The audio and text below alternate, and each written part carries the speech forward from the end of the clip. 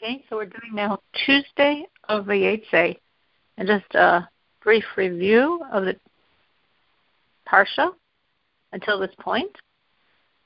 So Jacob, is instructed by his father at the urgings of his mother. His mother, Rebecca, knows that Esau wants to kill him, and so Rivka wants him to leave, and she tells her husband, Isaac, Yitzhak, he should go away from here. We don't want him to marry one of these local girls. He should go to marry in the family in my brother Laban's house.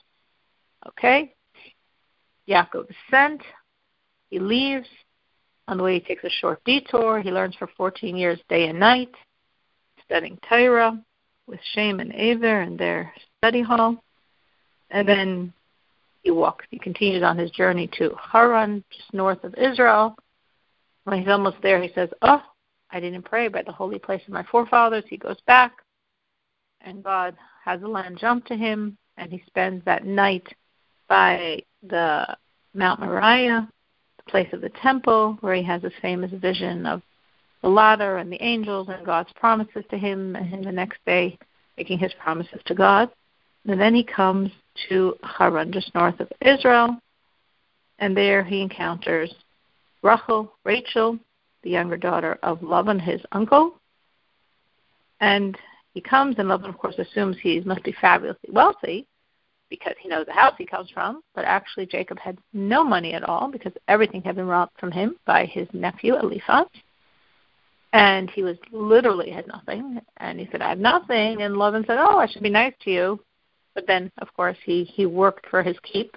And he shepherded for a month, and he was amazing and brought much blessing. So Laban's like, I really want to keep this person. How can I actually hire you that you'll stay? And now we're going to continue. Of course, Jacob knew that the reason he came here was to marry Laban's daughter and to build the Jewish people. Okay, so we're up to chapter 29, verse 18. Jacob loved Rachel. So he said, I will work for you for 7 years for Rachel, your younger daughter. Yeah, we have the older daughter, Leah, and the younger daughter, Rachel or Rachel. And Jacob knew that Rachel was the woman with whom he would build the Jewish people. So I'll work for you for 7 years. Rashi questions this, how can this be when his mother said to him, be there a few days? I mean, how does he offer 7 years of his life? Seems like a very high price. Usually the girl gets a dowry here. He's doing 7 years of work to marry her.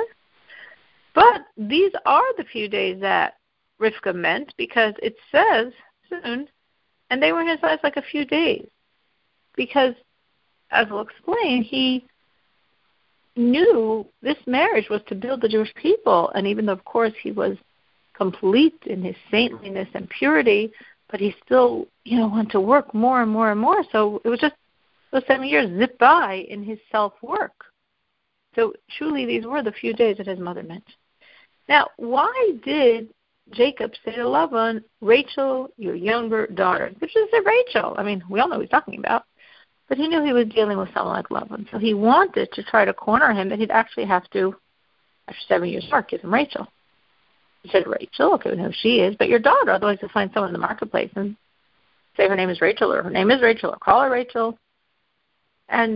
Or you can, so it's got to be your daughter. Okay, but then Leah's also your daughter, so you might change Leah's name to Rachel. So your younger daughter. So we all know exactly what I'm talking about. But in the end, Laban just tricked him anyway. Laban said, it's better that I give her to you than I give her to another man. Remain with me. Laban got a great deal here. So Jacob worked for 7 years for Rachel, and they seemed to him a few days because of his love for her. Usually we think love would make the time drag on, but again, because he was so focused on his work, in like a few days. Now, fast forward, 7 years are up. Jacob said to Laban, deliver my wife, for my term is fulfilled, and I will come to her. So my days have been filled, meaning those days that my mother said, those few days you should stay there, are over. I put my 7 years in. And also my days are filled, meaning my personal age. At this point, Jacob was 84 years old. Now, obviously, his physical body at 84 isn't what women envision an 84-year-old. But he's already 84. He says, I have to produce 12 children. I have to get married now, which is why he said it seemed inappropriate or not refined expression, I will come to her. But from his place of absolute purity, There was nothing wrong in that. His soul was like the soul of Adam, the first man. So when there's no evil involved, it's just purity. It's just, we're getting married. We're building the 12 tribes. That's the point. So Laban gathered all the people of the place and made a feast. But you might say, wow, cheap Laban is making a feast. That's surprising. But again, he did everything he did with lots of conniving and deceit, and he actually tricked the townspeople that they supplied the feast. But he wanted the feast as distraction, the people as distraction. Obviously, he wouldn't be tricking if he got all these witnesses. He wanted, of course, the people there so he could actually afterwards blame the people and say it was the people of the town that, decided it wasn't right. He makes the feast. And it was in the evening that he took Leah, his daughter, and brought her to him, and he came to her. And Laban gave her Zilpah, his maidservant, to Leah, his daughter, as a maidservant. And it was in the morning, and behold, it was Leah. So he, Yaakov, said to Laban, what is this has he done for me? Was it not for Rachel that I worked for you? Or has he just hid me? So what does it mean in the morning it was Leah, by night it wasn't Leah? What happened was, when Laban, who of course the whole time was not planning on doing the honest thing, maybe because he had this ultimate plot of, as he did, conniving another 7 years of work out of Jacob. So this was really very smart, shrewd management of his business affairs, or maybe just by nature, you want her, of course I'm not going to give her to you, or maybe on a level of evil, not wanting him to have such godliness. But he had no intention of giving Rachel. So he said, let me give the older daughter, let me give Leah. Anyway, she's already, so to speak, the old maid, so to speak, at this point. I need to get her married off, and we'll give her instead. Now, Rachel sees that Leah is now being prepared as a bride and not her. This was, I believe, an amazingly pivotal moment here, because Jacob knew he was dealing with Laban, and he understood that it's more probable that Laban's going to try to trick him than that Laban will just naturally do the only obvious thing and give him Rachel. I mean, it was more like 99% positive that Laban was going to try some trick. So he told Rachel in advance signs. So if she would give the correct signs, he knows the correct girl.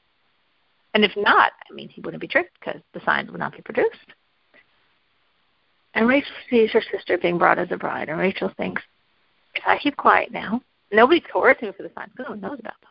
But if I keep quiet now, she's going to be humiliated because she's not going to know the signs. And Jacob's going to be, wait, this isn't the right girl. And she's going to be publicly disgraced and shamed. And how could I do this? How could I let her go through such pain and agony? I'm going to give her the signs. I think there's an amazing point of complete self-nullification here. She's giving up her husband right now. And he might even be mad at her and thinking she's part of the plot. And she had no clue that he would work another 7 years for her, that Laban would offer it. She had no clue anything what would be. She just knew she didn't want to be part of her sister being humiliated. Laban said, such is not done in our place, to give the younger before the older one. But now he smoothly goes on to his next stage of his plot. Complete the week of this one, and we will give you this one too, for the work that you will work for me further another 7 years. So he's like, oh, no big deal. First of all, notice, he said, we, it's all plural, like suddenly it's not his issue, it's the whole town's issue. We couldn't do this. How could we give the younger one before the older one? And there was a great disparity in their age, according to one commentator, about 7 years difference. So she's definitely older. She's definitely younger. How could we do this? The week of this one, in the Hebrew, there's a shva under the shin. Week in Hebrew is shavua with a kametz under the shin. But here it's shivua with a shva. Shivua makes it possessive, the week of. So the week of this in the feminine, meaning the week of this one, the week of this woman, the week of Leah. From here we learn two things, actually. One, that a wedding actually sort of lasts the week, that there's 7 days of feasting by a wedding, as we see here. She has a whole week. We also learn, and from this actually continues after the giving of the Torah, this is still the source for it. The first idea is, of course, after the giving of the Torah, we receive the laws, and from there we know what we see, how they behaved here. But literally, this is a source for this concept that we don't mix festive, joyous events. Meaning we could think, well, if I'm in such joy and then another joyous event happened, it will heighten the joy. Or we could think, if I'm in such joy and another joy happens, it takes away, it detracts from mine. And that is a perspective that Torah has here by saying, no, if it's your week, you just got married, let's wait for somebody else. Let them wait for a week so your joy is not diminished by suddenly the limelight being on someone else. We learn this from these words, one, that she has this week of festivities, and two, that during her week of festivities, her siblings should not get married, which, again, we follow until today. As I said, it says, and we will give you, in the plural, again, as if implying everyone is involved in this decision. Also, this one, we're going to give it to you immediately, meaning some people get confused by this. Laban already, just as Yaakov knew who he was dealing with, Laban knew who he was dealing with. So the other person would think, oh my gosh, I can't trust this Jacob. I'm going to marry him off to Rachel, and then he'll run away. He says, it's not Jacob. I've seen him for 7 years. I know he's, strangely enough, completely honest. And if I give him Rachel, he'll work for me faithfully for another 7 years, which is exactly what happened.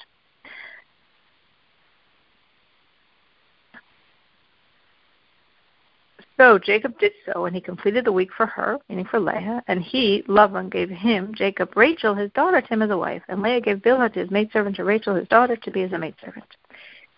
Jacob also came to Rachel and loved Rachel even more than Leah, and he worked for him further another 7 years. If you see how that is written in the Hebrew, other 7 years, which is obviously a double expression, to imply that the two sets of 7, this 7 years and the first 7 years, were exactly the same. Meaning the first was, of course, done with complete honesty and faithfulness and trust. Well, the second, he was duped and fooled and tricked, and he worked the exact same way. God saw that Leah was unloved, so he opened up her womb, but Rachel remained barren. So we see this idea of opening up her womb because really, Leah also was supposed to be barren. All of our matriarchs started off barren. God loved their prayers, and they prayed, and then God opened up their womb. But here Leah, who also was supposed to be barren, immediately after she got married, her womb was opened up by God to restore the relationship. In other words, in Jacob's eyes, Leah was part of the trick, was part of the deceit. Even though you could think he would have been also upset at Rachel, which he wasn't at all. He saw her virtue in giving the signs over. But Leah was part of the trick. So God immediately gave her children, and the children came quite quickly because every tribe was born, we're told, after 7-month pregnancy, to restore the relationship because every child brings more love. Leah conceived and bore a son, and she called his name Reuven. As she said, because God has seen my humiliation, for now my husband will love me. So Reuven is the root word Re'u, to see that God has seen my pain here, and now my husband's going to love me because he has this child. Rashi also explains the reason for the name because there's really two words within Reuven, Re'u, to see, and also Ben, son. So Rashi says that Reuven means see the difference between my son, Reuven, see the son, see the difference between my son and the son of my father-in-law, meaning Esau is the son of her father-in-law. Because Esau, the son of my father-in-law, sold his firstborn rights to Jacob. He didn't want them. While my son, Reuben, is the firstborn. But he wouldn't give away his firstborn rights to Joseph. But even so, when Joseph sort of supplanted him in his father's eyes as the firstborn in a sense, he didn't have conflict with him over this, and he even tried to save him from the pit. Meaning, of course, this is a prophetic spirit here, because this is many years in the future, over 20 years later, when the brothers are looking at Joseph as trying to get rid of them, physically or spiritually or both, and they throw him in the pit as a, clean hand way of killing him, Reuven wants to try to save him. In the end, he does not succeed, but he really sincerely wanted to. Leah is saying, look how special my son is, this newborn child, who valued the firstborn rights, and yet still did not have any enmity to Joseph, unlike some of the other brothers' feelings, and rather tried to save him. And she conceived again and bore a son. Now, this one was called Shimon. Shimon is the root word shema, to hear. They said, because God has heard that I am unloved, he has given me this one also, and she called his name Shimon. So notice by the first one, it's to see. God saw it because it was so overt. It's like something you see. And, of course, after Reuben was born, there was a much closer relationship between Jacob and Leah. But the second son, it wasn't like overt seeing the problem, but it was at a level of hearing. It was more subtle threads of this distance. And therefore God heard it, and he gave me Shimon. Again she conceived and bore a son, and said, this time my husband will become attached to me, for I have borne him 3 sons. Therefore he called his name Levi. So why did she feel that now her husband would be attached to her? Because she was a prophetess, as we saw before. And she knew that Jacob was going to have 12 tribes, and she knew he was going to have 4 wives. So she understood that every wife was going to produce 3 tribes, and here she just did. So since she had done her share of the tribes, like now we're going to be so close and connected. Ladies have been connected. That's interesting because in front of the names of some of the tribes, but not all, it says, therefore he called him, or therefore she called him, the name. And Rashi says whenever it says therefore, Al-Kain, it implies that this Shevet is going to be very numerous in population. But we have a question, because Levi, the first tribe that we see this in, was not numerous in population. So what happened? So Rashi explains because the Levites were responsible for the work with the ark. They were entrusted with caring for it. And many of them died because of it, because they were inadvertently treated not as it was supposed to be treated. So if they were not caring for the ark, they would have been much more numerous. Now it's interesting because unlike by Reuven and by Shimon, where it says she called, here it says he called his name Levi. So why is it now he? The Rashi says the he refers to God. And there's a midrash that says that God sent the angel Gabriel, and Gabriel brought the baby before God. And God called his name Levi, and he escorted him. Again, Levi is to escort, so he accompanied him, he escorted him with 24 gifts of the priesthood. And because he was escorted, accompanied with these gifts, he was called Levi. This is a very interesting concept because officially, originally, the firstborn from all the tribes were supposed to be the priests. And only after the firstborn lost it, and then the tribe of Levi showed their virtue by the sin of the golden calf, was it given to them this priesthood. But we see here, their forefather, when he's a baby, when he's newborn, already God is giving him the 24 gifts of the priest. She conceived again and bore a son and said, this time I'll give thanks to God. Therefore she called his name Judah. Then she stopped giving birth. Why this time I'll give thanks?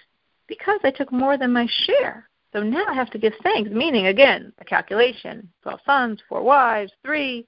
Well, now she had 4. So she got more, so to speak, than she should have. So that's why she is getting more than her share. And it says that Leah was actually the first person that thanked God like this. It was very special here that she recognized and said, God, thank you for giving me more than I should get. Now, during all this time, when Leah has now produced 7 months apart, 4 children, Rachel is still barren. She still does not have any children. So the verse continues in the next chapter, chapter 30. Rachel saw that she had not borne children to Jacob. And Rachel became envious of her sister and said to Jacob, give me children, if not, I'm dead. Now Rashi says on this, what was she envious of? She was envious of her good deeds. Because she said, she must be more righteous than me, because otherwise why would she bear sons and I didn't? So she was envious of the good that obviously she must have. And she said, give me children, meaning what she was saying to Jacob was, well, by your parents, your mother was barren, and your father prayed for her. So why aren't you praying here to pull down from God that I should have children? Because if not, I'm dead, because someone who doesn't have children is considered dead.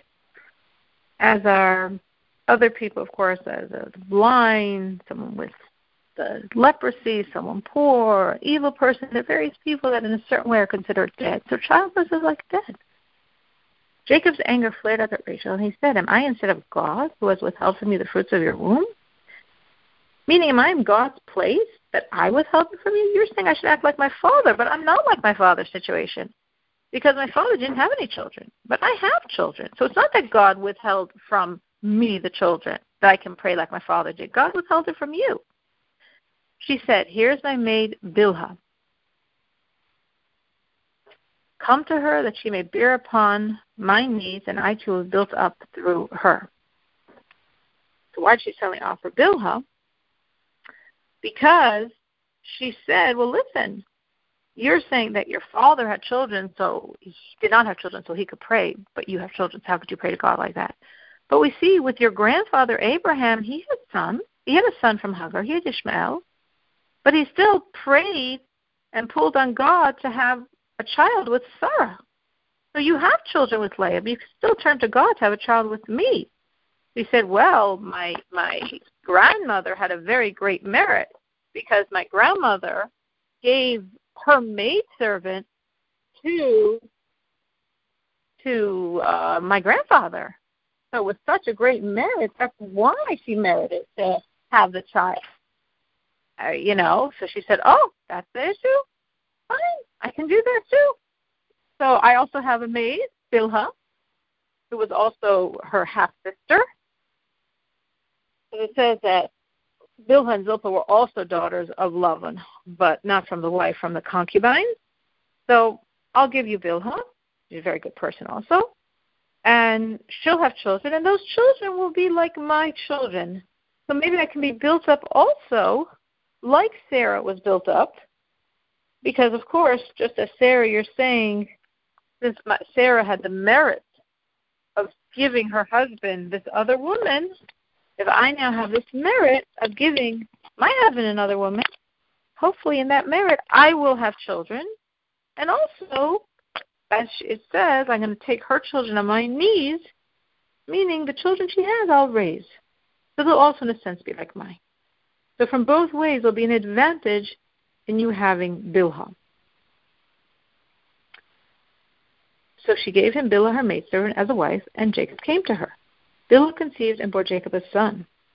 Then Rachel said, God has judged me, he has also heard my voice, and has given me a son. Therefore she called his name Dan. So we see actually very interesting.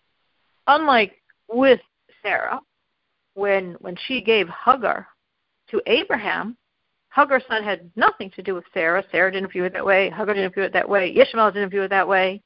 It was a rival to her son, ultimately, Yitzhak, and even before.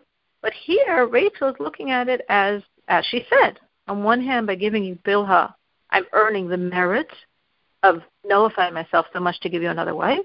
And also, her children I'll also, in a sense, view as mine, because this is my maidservant who's having these children. So, of course, the children of the maidservants are considered those children. They're not, like Dun's not considered Rachel's child. It's considered Bilhah's child.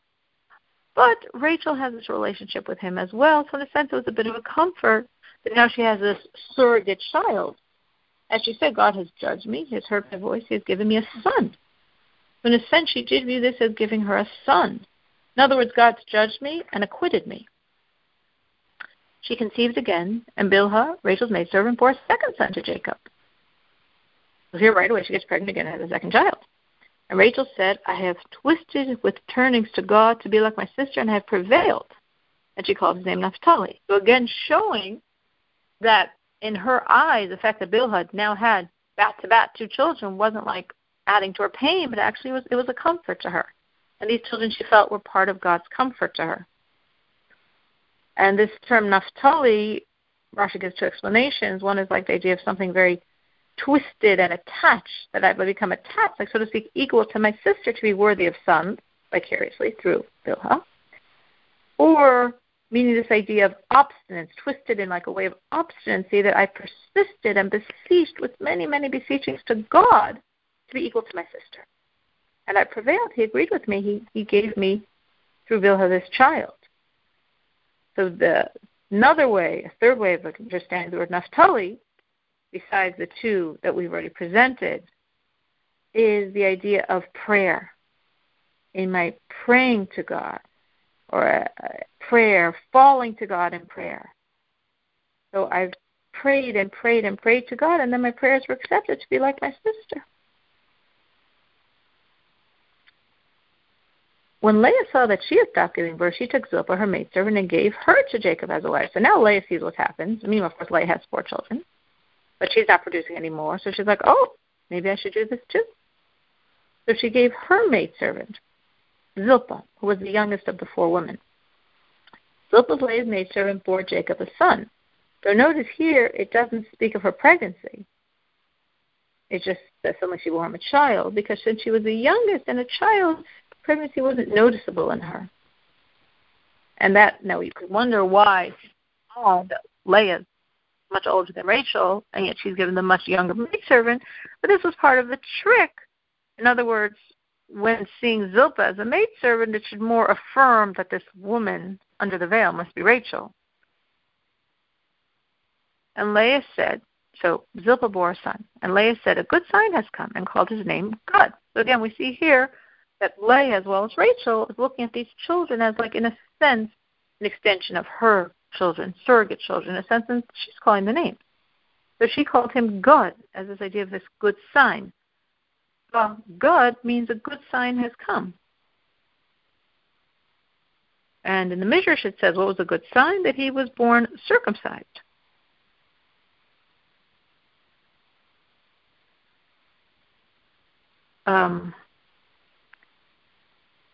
Zilpah, Leah's maidservant, bore a second son to Jacob. Leah said, in my good fortune, for women have deemed me fortunate, and she called him Asher. So we see at this point, Leah has 4 sons, Bilhah has 2, Zilpah has 2, and Rachel is still barren. And still, even though she had some comfort in Bilhah's children, suffering enormously.